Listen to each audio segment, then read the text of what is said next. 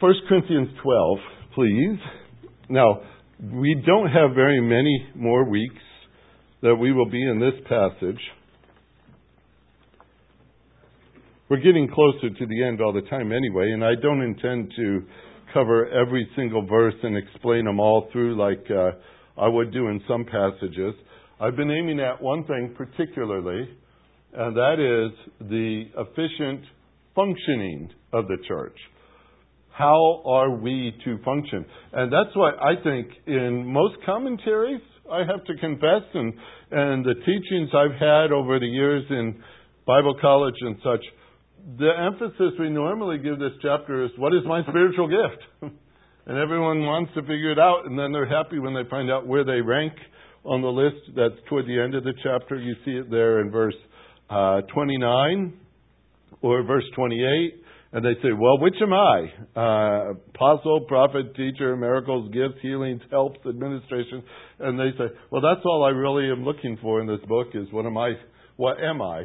And this chapter really is what do I do is more than what am I. There is a lot that it says about the church and how God designed it. And when I step back and look at the whole picture, I see that He didn't design it without a purpose. His purpose is all over the pages of this chapter. It's in every single verse practically. His purpose of the way we were put together that we might function. And we might function to our best of the design He has made us to be so that the church is blessed and growing. And these gifts are put in their place and they're being useful to edify one another. It's a pretty picture. Really it is. And in case you're wondering, so how do you think the Corinthians handled this? They were a church that was quite a mess. They were good at competition, not at cooperation. They were good at division and not at their duties. They had all these challenges, and Paul wrote this letter to them, and I think he probably broke a lot of lead pencils on the way. I don't think he used lead pencils, but you got the picture. He would have written this on his texting in all caps, is what it was, because he was trying to make his point. And he follows this chapter with one chapter that's probably one of the most famous in all of Scripture, and that's 1 Corinthians 13. And yes, it has everything to do with chapter 12. That's what makes things function. And so when we finish up a couple of weeks of 1 Corinthians 12, we will touch just a couple of times in chapter 13. All right, because it's part of the chapter, really. And so we're going to look at it that way. So here in 1 Corinthians 12, we're going to look specifically at, where's my verse? I got a number. Verse number 26. That's our specific verse today. And if one member suffers, all the members suffer with it. If one member is honored, all the members rejoice with it. We got halfway through that last time. I want to finish up those thoughts here today. Heavenly Father, help us. Help us. We do ask this. And with sincerity of heart, we come to you, acknowledging that we are completely dependent upon you and your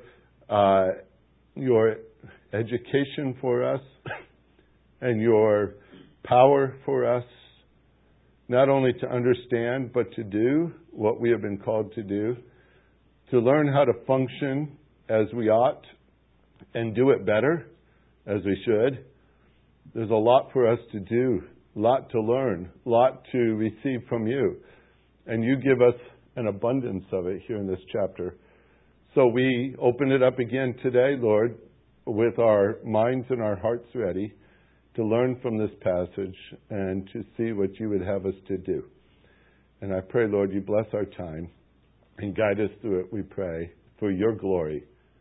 For your glory. In Jesus' name, amen.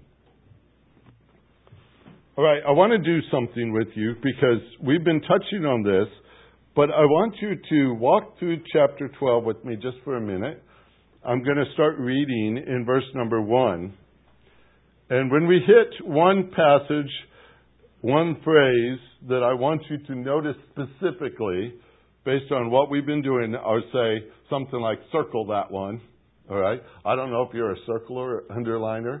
If you don't do that at all, and maybe you put it on a notepad, maybe you put it on the bulletin somewhere.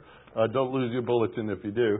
But we're going to mark those essential phrases that we have seen in this passage so far. Chapter 12 starts, "But now concerning spiritual gifts, brethren, I do not want you to be unaware. You know that when you were pagans, you were led astray to the mute idols, however you were led. Therefore, I have made known to you that no one speaking by the Spirit of God says Jesus is accursed, and no one can say Jesus is Lord except by the Holy Spirit. Now there are varieties of gifts, but the same Spirit." Mark that. There are varieties of ministries and the same Lord. Mark that. There are varieties of effects, but the same God who works all things in all persons. Mark that. Notice in those three verses the source of the gifts, of the ministries, and the effects. Sometimes we rejoice in the gift that we might understand we have, and then we give ourselves the credit for what it does. That's not the way it works. God is the one who uses those gifts in their locations to bring about His fruit. All we do is maybe plant or water, but who gives the increase? God does. That's a very important section right there because we're talking about source, and the source is God. Starting to verse number 7, "But to each one is given the manifestation of the Spirit for the common good." Especially mark the last part of that verse. Why did He give us gifts? Why does He give us ministries? Why does He give us effects? It's for the common good. It's not for our own good. It's so that my ministries and effects can minister to you. It's for your good. Your ministries and effects minister to me. It's for my good. It's for the common good.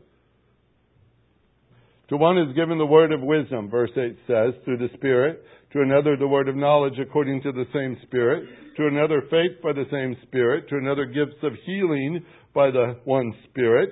To another the effecting of miracles. To another prophecy. To another distinguishing of spirits.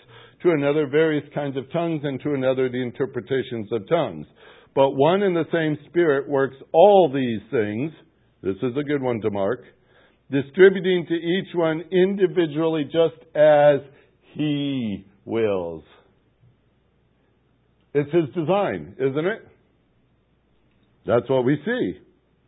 Yes, there's a variety, but it's His design. Each one individually receives as He designed it. For even, verse 12 says, as the body is one and yet has many members, and all the members of the body, though there are many, are one body, so also is Christ. For by one Spirit we were all baptized into one body. Whether Jews or Greeks, whether slaves or free, we were all made to drink of one Spirit. For the body is not one member, but many. If the foot should say, because I am not a hand, I am not part of the body, is it not for this reason any the less a part of the body? And if the ear says, because I am not an eye, I am not part of the body, is it not for this reason any the less a part of the body? If the whole body were an eye, where would the hearing be? If the whole were hearing, where would the sense of smell be? Verse 18, mark it.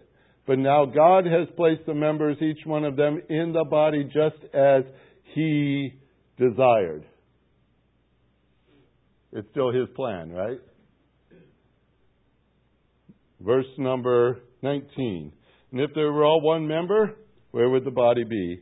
But now there are many members, but one body. The eye cannot say to the hand, I have no need of you. Or again, the head to the feet, I have no need of you. On the contrary, it is much truer that the members of the body which seem to be weaker are necessary. And those members of the body which we deem less honorable, on these we bestow more abundant honor, and our less presentable members become much more presentable, whereas our more presentable members have no need of it. You said, that's a lot? Yes. Look at the middle of verse 24 and mark it. God has so composed the body, giving more abundant honor to the member which lacked, so that, very important, there may be no division in the body, and that the members should have the same care for one another. And if one member suffers, all the members suffer with it. If one member is honored, all the members rejoice with it. This is a fascinating picture to me. You obviously see what I've emphasized. This is God's plan, right? This is God's work. This is God's equipping, God selecting, God placing, God composing of the body, the church. He put it together. Too often, I have to confess, we pastors walk around and say to other pastors, well, this is what God is doing in my church. We always use that little pronoun, my. And, well, there's some truth to that in one way, but in the other, the reality is, this is God's church. This is His design. This is His work. Sometimes it's amazing to see what happens, and we might say, I want to take credit for that, when we can't. It's God's work. And He should get the glory for it. We all agree with that, don't we? There's no problem with that. We understand that. It's just sometimes in the functioning of the parts, we can get into any one of these traps that the Corinthians had, where they thought one person wasn't important, why are they here? Or another person thinking, I'm greatly important, and why are you here? We have all kinds of perspectives that really show, I'll say it, immaturity. Parts of the body that can't get along. Now, most of the time when we look at a 6 or a 7-year-old, we think they're rather cute. Put them all in the same room and make them a little hungry.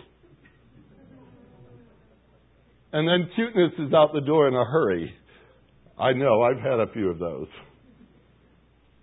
But we picture things as ideally this is what it should be. And when we start putting our idea of what the church should look like, instead of God's idea of what it is, we start to, down a road that's, I'm sorry to say it, but we start to evaluate the importance of one another. We start to evaluate the importance of ourselves. And we start to evaluate things like the world does today. How big is your church? How much money does your church have? How many people do you have? What kind of population do you have in your church? What's their occupations? And we start to evaluate churches according to social concepts and not according to God's way. Because as you have clearly seen, when God composed the body, He puts all the members in there as He picks them. It's not our pick. And so when it comes to functioning together, it's not that we think if we get rid of so-and-so, we'll function better. Our challenge is to learn how to function better with so-and-so. That's our big challenge. That's what brings growth in the body. Spiritual growth, maturity, because our mature members should be helping our less mature members to become more mature members, and think of the difference that will make if we invest in one another that way. This chapter is all about investing in your brothers and sisters in Christ. That's what it really comes down to. What are we doing so that all of us are arriving to our efficient functioning within this church? That's what we should be aiming for. That's why when you see in verse number 26, when one member suffers, all, you see it? We said it a lot last week. All the members suffer with it. That's very important. Like I said, we don't have a committee of sufferers in the church that if somebody's in trouble, we just send them over. Matter of fact, I think we almost have an extreme on the other side, that when somebody's suffering, we tend to all rush over there. You know, there are times I go to the hospital, I'm in line, it seems, with all the other people that are coming in and out of the door to see somebody. I understand that, because we're concerned when we get our prayer concerns. We all of a sudden say, oh no, and it spreads, and we get our information out like that. But the reality is that the functioning of the church would be the best when all the members are in tune with each other to the degree that if you're suffering, and that's not just physical, that's spiritual, That's if you're having a hard week because of your spiritual growth, your maturity, you're having bad responses to situations you're in, you're having struggles in one way or another. There's a lot to what that word struggle could include. All the members should be involved in that. All of us. Is that a high calling or what? All the members. I think we should take that seriously because I gave you the simple picture using the body, since the body is dominant in chapter number 12. The picture of the value of a white blood cell when there's an infection or injury in the body. They rush to the spot. They do that on purpose. God designed it so. I think it'd be great if we were all good white blood cells. That's a good picture for us to go rushing off every time we see somebody's in trouble. Somebody's in trouble. It's unfortunate that the history of churches over the years have been so-and-so's in trouble, let's get him off the team. And we've done that for so many times, folks. We really have. We've said, no, that one's too much of a challenge. Let's not put him on the team. Let's separate from this one. That one's too much for us. That one doesn't act right. Let's just take that one off the team. I've been in church for 30-some years as pastors, and I could tell you the stories. How much better off we're going to be, Pastor, if so-and-so would just find someplace else to go. It's like, well, you know what? That's contrary to this passage. If you want the real challenge of the church, figure out how to incorporate that so-and-so into your fellowship and into your ministry and find what they do best. Because God gave them something, didn't He? Aren't they gifted if they belong to Jesus Christ? Yes. Why are we so hesitant? Because we have to recognize them the way God designed them, not the way we prefer them. There's a big difference. So we talked about that. When all the members suffer, when one member suffers, we all suffer with it. And you say, okay, Pastor, well, suffering's not my thing. I prefer the second half of the verse. When somebody's being honored, I love rejoicing. Guess what? That's the harder part. You ready? You said, well, isn't that about easy? Rejoicing, that's easy to do, isn't it? Let me read to you a quote first. This is written by Charles Spurgeon. You know, I reference him quite often, and I enjoy what he has to say. This is his words. Whether one member suffer or all the members suffer with it, or one member is honored and all the members rejoice with it, I'm afraid that the second half of the verse refers to a duty which is more neglected than is the other. It is an easier thing to suffer with those who suffer than it is to rejoice with those who rejoice. And I will tell you why it is so. Because in giving compassion to those who suffer, you have some sense of dignity. Condensation is often a sort of pride. And when a brother is better off than you, when he has more talent than you have, when he is more successful than you are, for you to go and rejoice with him and be as glad as if it were all your own gladness, to enter into his joy and say, God be thanked, my brother, for thy prosperity. I would increase it if I could, or if I feel that I am a partner with you. This needs great grace. So may God give us more grace continually and deliver us from everything like envy, which is of Satan, and yet is all too common among professing Christians. Honestly, that stopped me in my tracks when I read it. I said, really? What was the number one problem with those who can struggle with those who do well? Envy. They say, well, they're better off than me. They're doing better than me. They've got this. I don't have this. And suddenly the comparisons start. Let me ask you a simple question. Is envy a good ingredient in the product of the church? Is that too easy a question to answer? Is envy a good ingredient to mix in? Do you know how many times in the New Testament it's addressed, especially to the believer? Because we have a tendency to be competitive. We have a tendency to think, I should have that. I should get that. How many times has somebody been given the credit where you actually did the work? And you didn't like that. I know you didn't, because none of us really do. It's kind of hard to rejoice in that they got credit for something. It's hard to rejoice when they do it better than you. I'll tell you an instance, and it was kind of a rough one. It was a really tough time. One of the churches I was serving at, there was a man in our church. He loved to serve. He loved to do things. He wasn't very gifted in construction things, but he wanted to do construction things. And one day I was speaking, and I just made reference to it, I guess, was that the church pulpit was awfully dark. It was hard to see the words on the page. Didn't have these bright lights up overhead and such. And so I was thinking just a little light, like a little desk light, attached to the front of the pulpit would be very nice, and I could just turn it on and see everything. I made a message to that to some degree. And the next day he was in there working on it. He was installing this little light up here in the front.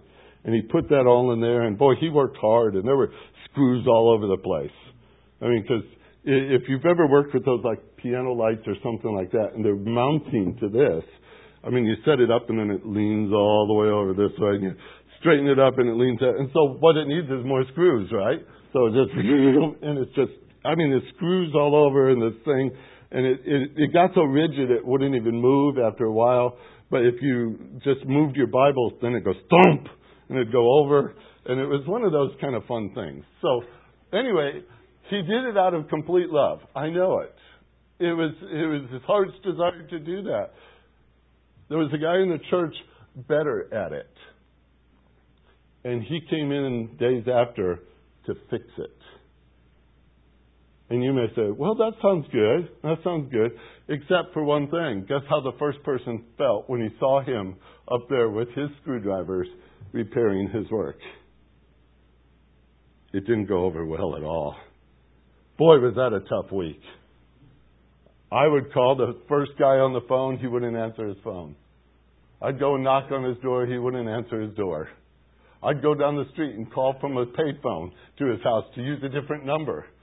He'd pick it up and say, "Huh, who's that?" I said, "I'm knocking on your door. Open it up."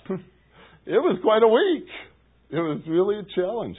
But our own human spirit gets in the way too many times when we start seeing other people and what they're capable of, and especially if they step in and they fix something you've done, or they change it. You know, we do this with ministry too. We get our grip on it so tight that to let go of it, it's mine. It's mine. What if God has so designed somebody to follow you and you're to train them? No, it's mine.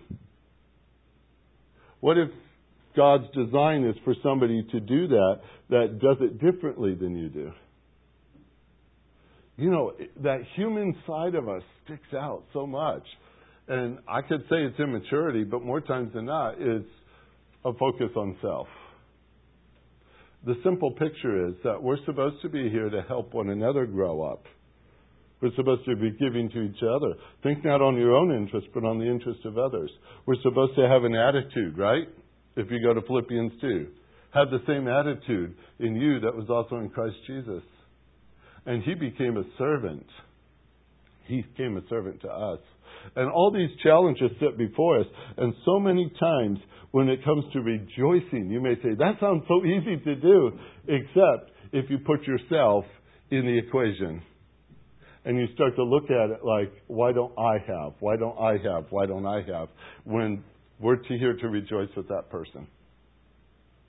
What difference does it make if I rejoice with him? I didn't like what he did anyway. So many times we qualify rejoicing with an attitude. I'll just say it. We put an attitude in our rejoicing. Who deserves it? Who doesn't? You see where it can mess up a church? In a big hurry? Envy. Envy. Oh, that's a terrible thing. There are two kinds of envy, by the way. Scripture talks about it. One's jealous and one's envy. You say, aren't those the same? Not exactly. There's one kind of envy the Greek talks about, and there's different words used, and I won't go into which one is which at the moment. But the first one is, boy, that person has it, and I wish I did. And there's a jealous. There's a degree of jealousy. There's a second envy that's very malicious. It says, that person has it, and I'm going to make sure he doesn't have it. And that's a pretty gruesome envy. That's a horrible envy. But the fact is that anytime envy, no matter what kind it is, pops into the picture, efficiency drops out. Go over with me just for a minute. Chapter 13. I'll show you why I said this has to be part of this. Verse number 4. Love is patient. Love is kind. And it is not what? Ooh, you see that word? It does not brag. It is not arrogant. It does not act unbecomingly. It does not seek its own. Ooh, there it is again. It is not provoked. It does not take into account a wrong suffered. Well, here it comes. Does not rejoice in unrighteousness, but rejoices with the truth. That's our challenge, folks. When you read the second part of this verse, who is supposed to be rejoicing in the rest of verse 26? Who? Did you see the little word? All. When one person rejoices, guess what all of us are supposed to do? Rejoice with them. Rejoice for them. Rejoice. Rejoice is always aimed at the Lord anyway, because He's the one who gets the credit. But we're supposed to rejoice with one another. Rejoice, rejoice, rejoice. It's a challenge. It's going to stretch you to do these verses. Because you're not going to do it your way. You're going to have to do it God's way. Rejoice in Him. I've had days, I remember, even as a pastor, and this sticks in my mind every time I read it. And I don't share this with any sort of glory or anything like that. Matter of fact, it's rather humiliating to some degree. But I was at a pastor's meeting, IFCA meeting. I did that quite a bit in Indiana. We'd meet about every 4 months, 3 months or 4 months. We'd get together, all the pastors, and there were like 25, 30, 40 of us. There was quite a few at times. And I remember one day, I was pretty low that day. I went out to minister or to be with the guys, and I always drove the furthest. I was on that end of the state that I had to drive 2 or 3 hours, maybe 4 hours to go to a meeting. And so I got to this meeting, and I was feeling pretty low. The church was having a tough time. We had a small congregation. I had already put my name out to several other churches to see.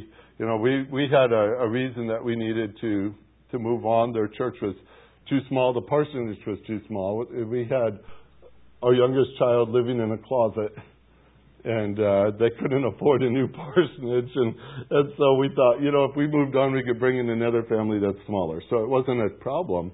It's just in that I was just feeling low because I had gotten a notice from one church that says, well, if he's a missionary pastor, he's never been a real pastor, has he? Well, that doesn't go over too well either. And I just had a compound of things, and I'm sitting there in a chair, and everybody's up there getting their meals, and I hadn't gotten up yet, but I'm sitting there, and a couple of the men turned around, and they looked at me, and I must have looked horrific. I mean, my face was probably laying in my lap, I don't know, but they said, wow, look at him! And it's like, I was shocked. They said, he looks like he lost his dog or something, you know, one of those kind of phrases. But it caught my heart. I mean, I didn't know I was wearing it on my face, that I was feeling bad that day. And I didn't realize I was wearing it quite like that. And it struck me as funny. that all these other pastors, they had their struggles too, but we had gathered together to mutually encourage one another, build each other up, and rejoice in each other. And I was looking at all of them like they had everything and I had nothing. And it looked like that on my face. And I thought, I try not to do that anymore. But, how care is heavy on the body, it could be heavy on the face too. When we read phrases like all the members, in order for that to happen, it would take all of us to be involved in two things. One, the response, yes. Rejoicing or suffering, whichever the case might be. But here's the first thing that has to happen. We all have to be in tune with each other. We have to know if somebody is suffering, that we need to suffer. We need to know that somebody's rejoicing. And you say, well, isn't that what prayer chains are for and Facebook and everything like that? Wouldn't it be great to have a body that understands us better than Facebook or prayer chains or anything else? But that we can fellowship together and know when one another is hurting or one another is rejoicing, and we can participate together in that? That's what it looks like when the church is growing together. They know each other, not just on a Sunday basis, but it's a life basis, because we're all in this every day together. And this is what I'm looking at when I'm looking at this passage, and he says all the members are to rejoice, or all the members are to suffer. That means we have to know one another. We have to be with one another. We got to understand the dynamic of what the body is all about, because God designed that body that way. We have to take great care in this body that we don't promote ourselves over others. There's no room for individuality when it comes to all the members. All the members. All the members. It keeps saying this here. What do you do with this? Let me give you a couple of simple points. One, when you look at the church as a whole, acknowledge that it is God's design that the body be composed in this way. That's the first step we should take. We should understand that it is God's design that the body is composed in the way it is. Okay? Second thing I would acknowledge is that by God's design, you are necessary to the body. By God's design, you are necessary. Third thing is, all the other members of the body are necessary too. They're all necessary. I love the word necessary, don't you? That's an important word in this passage. The fourth one I'd add, acknowledge that the ultimate goal of every member is to see that all the members grow up to be like Christ. I just ask you a simple question. What have you done recently to help another brother or sister in the body to become more like Jesus? What have you invested in to help them become more like Jesus? If you can say, Pastor, that's a hard one because I'd have to think way far back to get that answer. That'd be a shame. Because that's something you should be involved in right now. You should be a part of somebody else's maturity in Christ. That's what we're called to do. It's necessary for each one of us to take each other's spiritual maturity seriously. We should be involved in that. You want the body to grow, don't you? We want the body to mature in Christ. Anytime you neglect your own spiritual growth, you're actually damaging the whole body. Did you hear that? When you neglect your own spiritual growth, you're hurting the whole body, and you put on that body a preventable burden. When my children were little, we didn't mind carrying them around. Take them into the store, child in the hand. Some of you still there. You carry your children around, you don't mind that. You carry them through the parking lot. Why? Because cars are bigger than little people. The cars don't see them, so you carry them. You hold them tight. You walk through there. But there comes a time when carrying your children comes to an end. Nobody saw me carry Paul into the room today, did they? I'm not going to try it. He's supposed to be able to carry himself by this point. We don't mind helping a brother or sister who's hurting. We don't mind it when they suffer and we can rush to their aid. Maybe we don't even mind if they're doing well, and we rejoice in that. We like that too. But we still hope and we still pray that each one of us grow up in Christ, mature in Christ, to be part of the team that works together so we could assist others who are in need. So your spiritual growth is important to me. And it should be important to all of us. And so when it says that one person suffers, I should be in tune for that, and you should be in tune for that, and we should rush to that person because for whatever reason they're hurting today and they need help so that they can be stronger, so they can help us help other people. And if they're rejoicing today, we should all rejoice with them. We should all rejoice with them because they're rejoicing in what God has done through them or for them. And shouldn't that get His glory from all of us? Shouldn't we all say, wow, that's great. What a great God we have. Take yourself out of the equation and put God in it. What a great thing, God, you have done.